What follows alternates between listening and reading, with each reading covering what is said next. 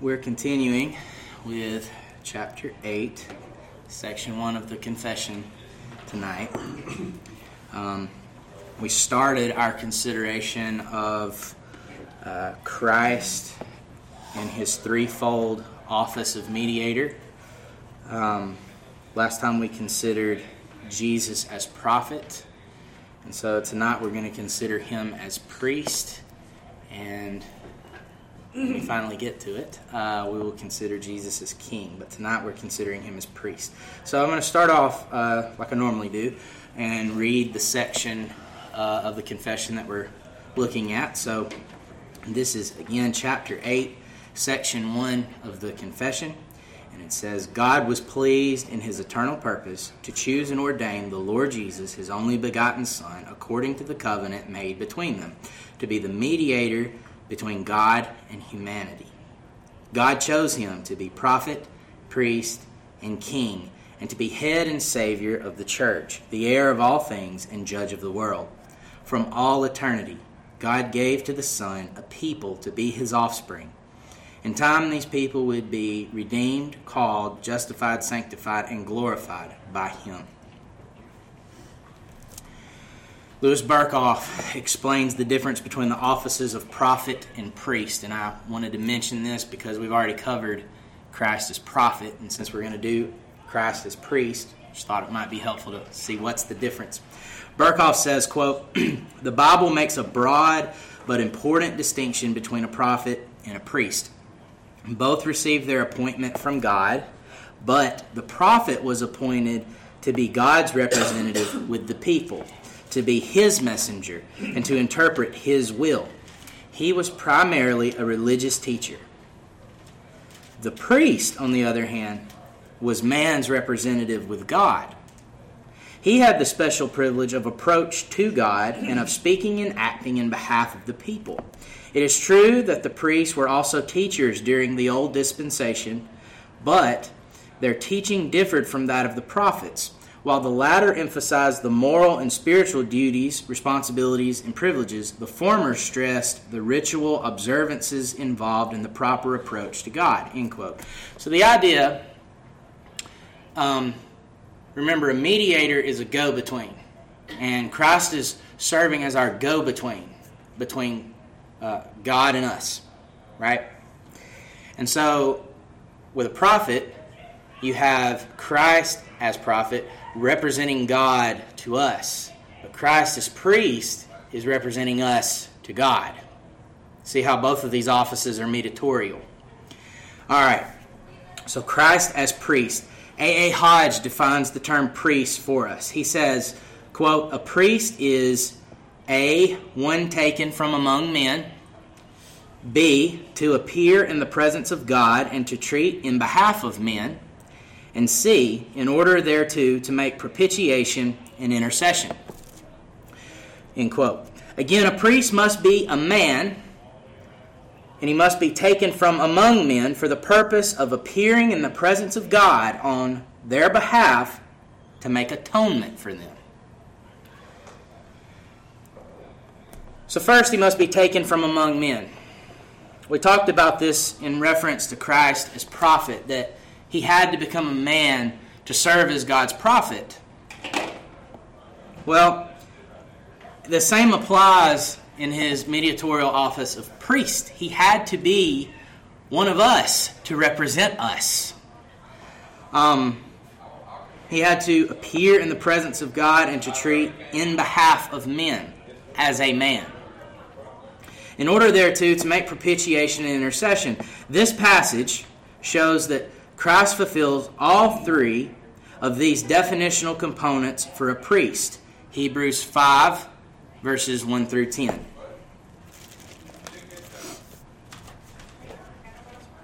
While you're turning there, I'll just say, really, if we wanted to take the time to do it, and don't worry, I'm not going to, but if we wanted to take the time to do it, as we consider Christ as priest, we could just read the entire book of Hebrews. It's one of the main points of the book. But we're not going to do that. We're just going to look at several passages from it. So this is the first one showing that Christ fulfills these three essential components from Hodge. So Hebrews chapter 5, and again verses 1 through 10, says, "For every high priest chosen from among men is appointed to act on behalf of men in relation to God, to offer gifts and sacrifices for sins. He can deal gently with the ignorant and wayward, since he himself is beset with weakness. Because of this, he is obligated to offer sacrifice for his own sins, just as he does for those of the people. And no one takes this honor for himself, but only when called by God, just as Aaron was." Okay, so the function of a priest, so far we see high priest chosen from among men, chosen by God from among men to relate to God on behalf of the people. But then it goes on to talk about Christ as the superior high priest. "So also Christ did not exalt himself to be made a high priest, but he was appointed by him who said to him, 'You are my son, today I have begotten you.' As he says also in another place, 'You are a priest forever after the order of Melchizedek.' In the days of his flesh, Jesus offered up prayers and supplications with loud cries and tears to him who was able to save him from death, and he was heard because of his reverence. Although he was a son, he learned obedience through what he suffered, and being made perfect, he became the source of eternal salvation to all who obey, being designated by God a high priest after the order of Melchizedek." Hodge lists these qualifications for the priesthood. First, a priest must be a man chosen to represent certain people before God. Okay, you might want to just hold your place in Hebrews because we're going to keep coming back to Hebrews. But first, on this point, let's look in John chapter 10.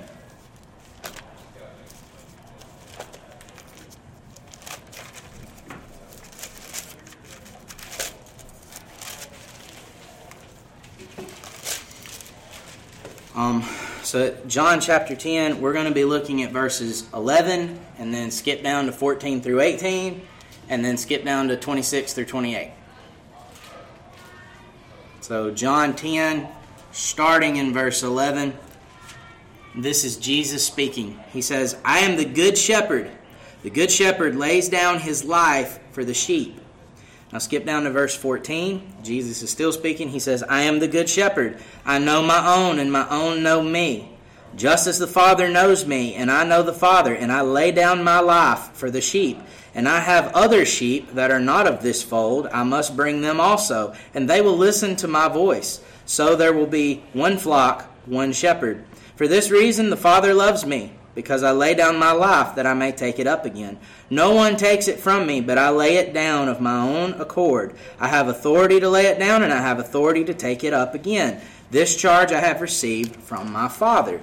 And then skip down to verse 26.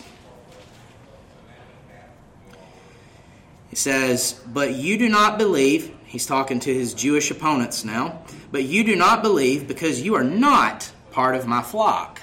My sheep hear my voice, and I know them, and they follow me. I give them eternal life, and they will never perish, and no one will snatch them out of my hand." Okay, he must be a man chosen to represent certain men before God. That sounds to me like he represents certain men before God. God chose him for this. He specifically represents his sheep. And then he says to these people who are not his sheep explicitly, "You are not my sheep, and therefore I don't lay my life down for you. You can't hear, you can't understand, you are not of my flock." And even though I'm kind of getting ahead of myself by pointing this out, he makes sacrifice, he makes atonement by laying down his own life for these sheep. All right, still on this same point that he must be a man chosen to represent certain men before God, go back to Hebrews now, this time chapter 2. And we'll be looking at verses 14 through 18. So Hebrews chapter 2, verses 14 through 18.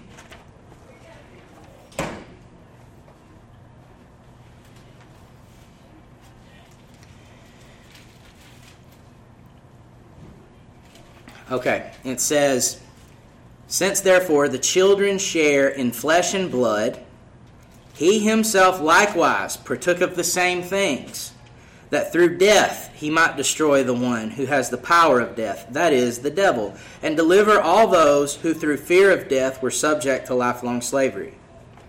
For surely it is not angels that he helps, but he helps the offspring of Abraham.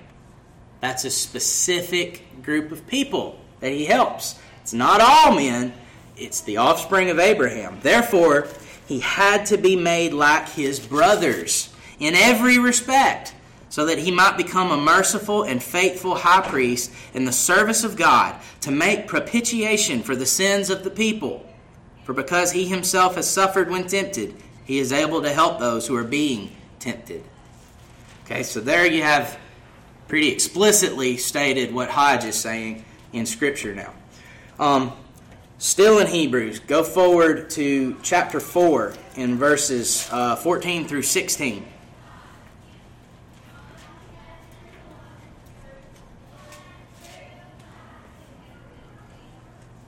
So Hebrews chapter 4, verses 14 through 16, it says, Since then we have a great high priest who has passed through the heavens, Jesus, the Son of God. Let us hold fast our confession, for we do not have a high priest who is unable to sympathize with our weaknesses, but one who in every respect has been tempted as we are, yet without sin. Let us then with confidence draw near to the throne of grace, that we may receive mercy and find grace to help in time of need. Again, he had to be a man to fulfill this role of high priest. And I hope you're seeing several reasons why that is. Now, the next point that Hodge makes, the priest must be chosen by God. So on this one, Romans chapter 3, verses 23 through 26.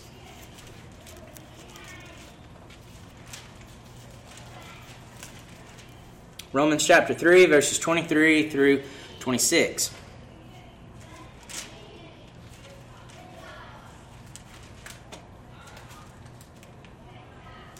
All right, it says, For all have sinned and fall short of the glory of God, and are justified by his grace as a gift through the redemption that is in Christ Jesus, whom God put forward as a propitiation by his blood, to be received by faith. This was to show God's righteousness, because in his divine forbearance he had passed over former sins. It was to show his righteousness at the present time, so that he, talking about God the Father, so that he might be just and the justifier of the one who has faith in Jesus. So there, again, explicitly stated, God put forward Jesus as a sacrifice to make us right with him. This one's probably one that a lot of you know, possibly by heart. 2 Corinthians 5:21. 2 Corinthians chapter 5, verse 21.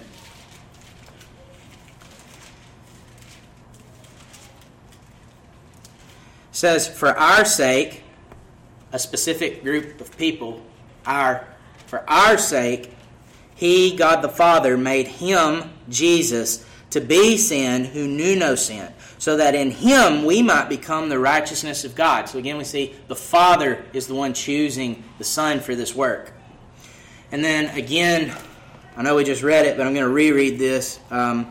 Hebrews 5, and then this time just verses 5 and 6. So also Christ did not exalt himself to be made a high priest, but was appointed by him who said to him, You are my son, today I have begotten you. As he says also in another place, You are a priest forever, after the order of Melchizedek. And then a priest must be holy and consecrated to the Lord. So then again, John, hold your place in Hebrews. John chapter 17. Often called the high priestly prayer of Christ. John chapter 17, verse 19.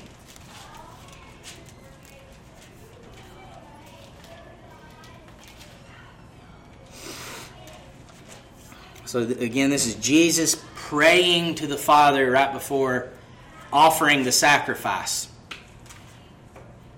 the work of a priest. He says, and for their sake, talking about his people, for their sake I consecrate myself, that they also may be sanctified in the truth. And then Hebrews chapter 7, verses 23 through 28.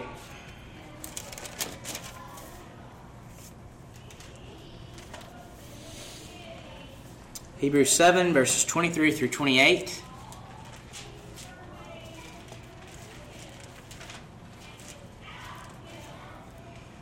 It says, the former priests were many in number because they were prevented by death from continuing in office. Talking about the Old Testament Levitical priesthood. But he, Christ, holds his priesthood permanently because he continues forever. Consequently, he is able to save to the uttermost those who draw near to God through him, since he always lives to make intercession for them. For it was indeed fitting that we should have such a high priest, holy, innocent, unstained, separated from sinners, and exalted above the heavens. He has no need, like those high priests, to offer sacrifices daily, first for his own sins and then for those of the people, since he did this once for all when he offered up himself. For the law appoints men in their weakness as high priests, but the word of the oath, which came later than the law, appoints a son, or consecrates, sets apart, a son who has been made perfect forever. All right, and then the next thing that Hodge mentions, the high priest must have a right to draw near and to bring near to God. So we're just going to stick in Hebrews for this one. Hebrews chapter 6, verses 19 and 20. We have this as a sure and steadfast anchor of the soul, a hope that enters into the inner place behind the curtain, where Jesus has gone as a forerunner on our behalf, having become a high priest forever after the order of Melchizedek. And then Hebrews 8, verses 1 through 6. Now the point in what we are saying is this: we have such a high priest, one who is seated at the right hand of the throne of the majesty in heaven, a minister in the holy places, in the true tent that the Lord set up, not man. For every high priest is appointed to offer gifts and sacrifices. Thus it is necessary for this priest also to have something to offer. Now if he were on earth, he would not be a priest at all, since there are priests who offer gifts according to the law. They serve a copy and shadow of the heavenly things. For when Moses was about to erect the tent, he was instructed by God, saying, see that you make everything according to the pattern that was shown you on the mountain. But as it is, Christ has obtained a ministry that is as much more excellent than the old, as the covenant he mediates is better, since it is enacted on better promises. He has a right to draw near to God. And then finally, Hodge says that a high priest must have and offer an acceptable sacrifice. And I've got several passages on this one. So first, let's look at Romans 8,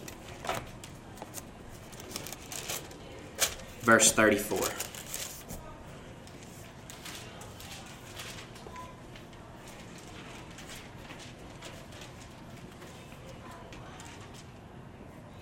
Romans 8:34. Who is to condemn? That is, to condemn God's elect. Christ Jesus is the one who died, more than that, who was raised, who is at the right hand of God, who indeed is interceding for us. Ephesians 5:2.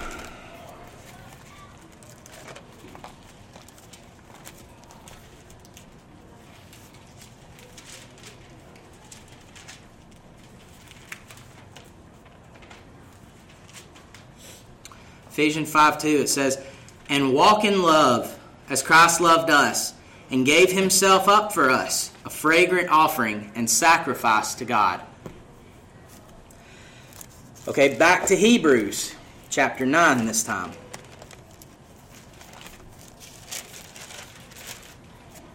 And this will be verses 24 through 28.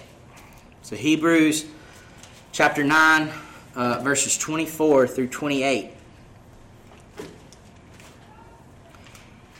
For Christ has entered not into holy places made with hands, which are copies of the true things, but into heaven itself, now to appear in the presence of God on our behalf.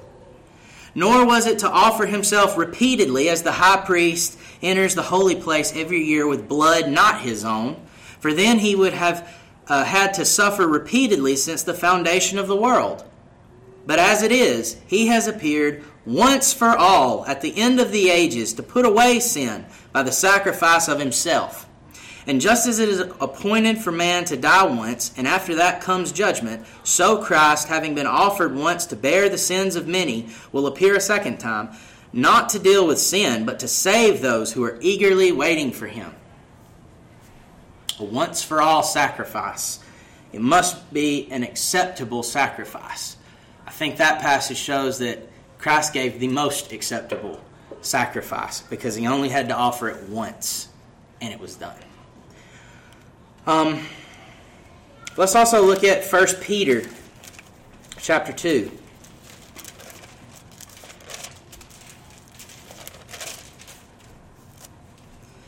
And this will be verses 24 and 25. So 1 Peter chapter 2, verses 24 and 25.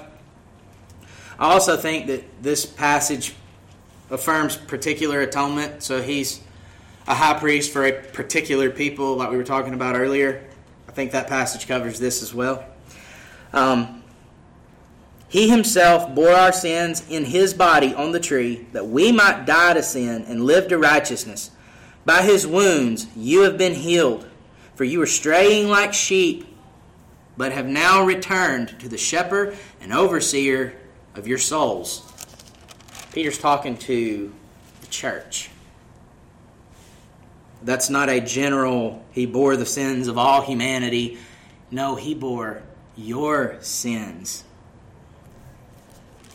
The sins of his people. Okay, one more passage on this point of Christ offering an acceptable sacrifice. 1 John chapter 2, verses 1 and 2. 1 John chapter 2, verses 1 and 2. It says, My little children, I am writing these things to you so that you may not sin. But if anyone does sin, we have an advocate with the Father, Jesus Christ the righteous. He is the propitiation for our sins. And not for ours only, but also for the sins of the whole world. So you could be sitting there going, hang on a minute. You've been saying it was just for a particular people, and now you just read it's for the whole world. What gives? Okay, fair point. The whole world there is a reference to the inclusion of the Gentiles. Not only us Jews. He's saying Christ didn't just die for the Jews. He died for the Gentiles, or the whole world. That's not every single human being that ever existed without any sort of exclusion. That is just simply meaning Jew and Gentile. That's all it means. So it actually does not contradict, even though I could see if you didn't know the context that this letter was written in where you might get that. All right. I'm going to pause right here. Does anybody, that was a lot of information that we just went over. Does anybody have anything they want to add or question or maybe offer an objection to?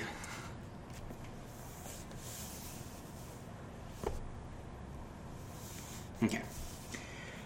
All right, Berkhoff, commenting on the uniqueness of Christ's priesthood, states this, quote, "The striking thing in the scriptural representations of the priestly work of Christ is that Christ appears in them as both priest and sacrifice.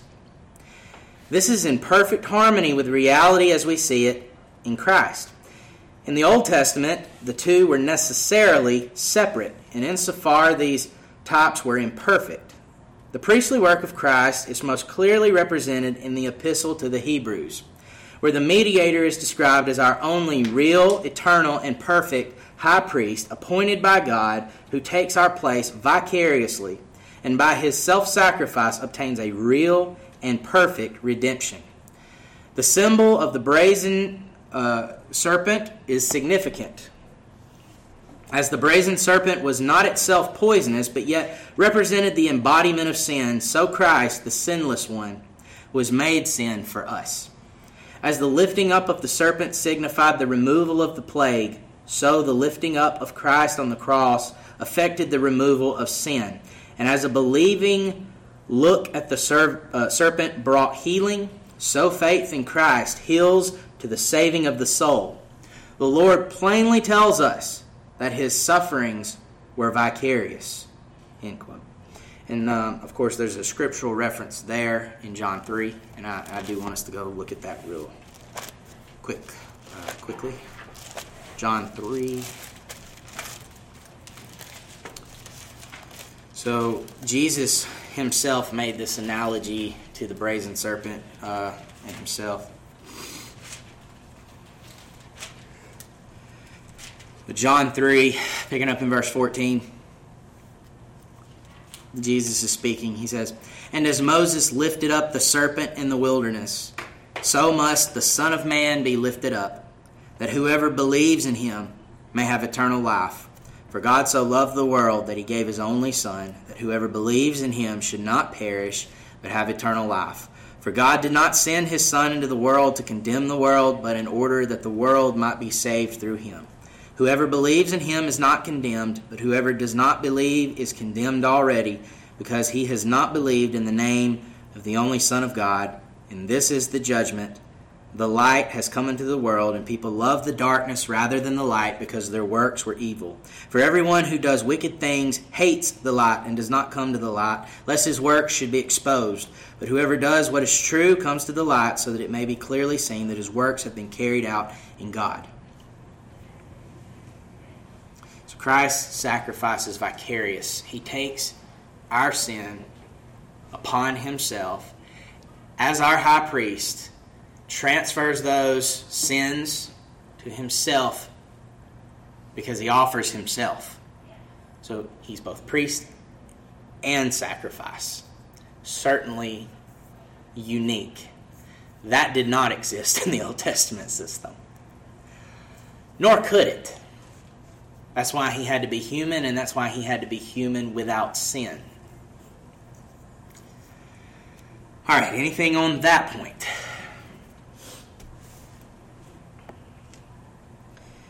All right. So this may end up being a relatively short lesson. I believe the Puritan writer John Owen puts all this in proper perspective, and this is how I intend to close the lesson, unless somebody has something they want to attach at the end of this. I encourage that. John Owen said this, and pardon the extended quote, but it is. Talking about Christ, his obedience was not for himself, but for us. We were obliged to obey and could not. He was not obliged to obey, but by a free act of his own will, did. God gave him this honor, that he should obey for the whole church, so that by his obedience many should be made righteous. The reason why I say that God gave him this honor and glory is because his obedience was to stand instead of our obedience in the matter of justification. His obedience, being absolutely perfect, revealed the holiness of God in the law. The 10 Commandments written on tablets of stone were glorious, but how much more glorious they became when written in the hearts of believers. But only in the holiness and obedience of Christ was this full glory seen. And this obedience is no small part of his glory. Through his human nature, the glory of God's holiness was fully revealed by his perfect obedience. Furthermore, Christ was perfectly obedient in the face of all difficulties and oppositions. Although he had no sin in him to hinder his obedience as we have, yet outwardly he was confronted with much that would turn him from the path of obedience. Temptations, sufferings, reproaches, and contradictions were all hurled at him. So, though he was a son, yet he learned obedience by the things which he suffered.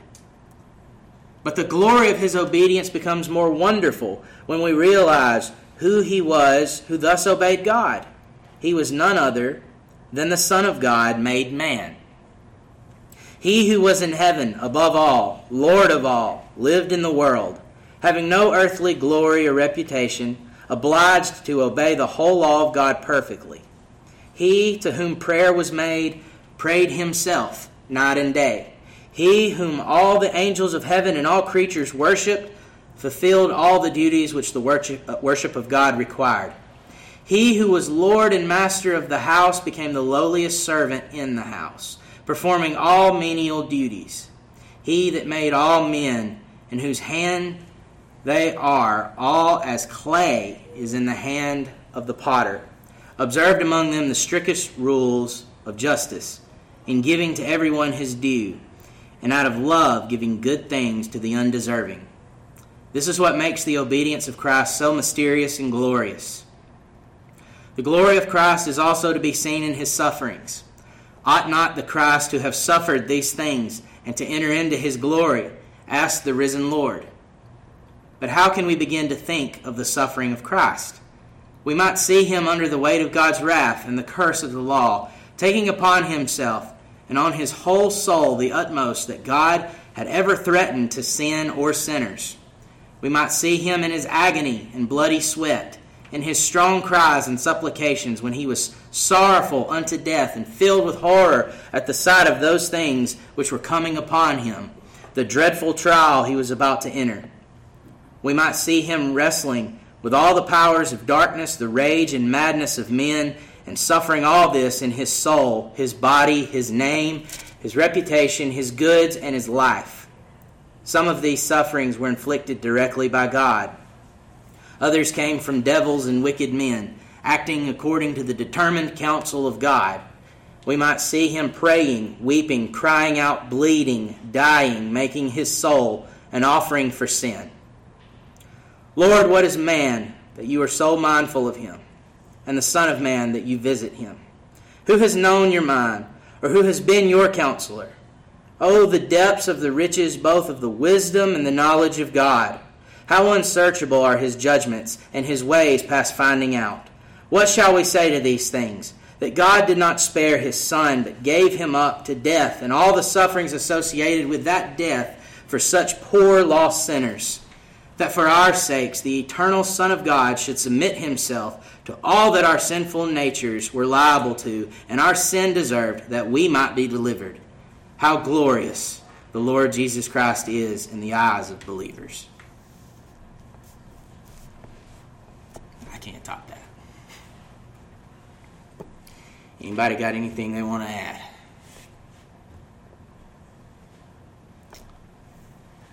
All right.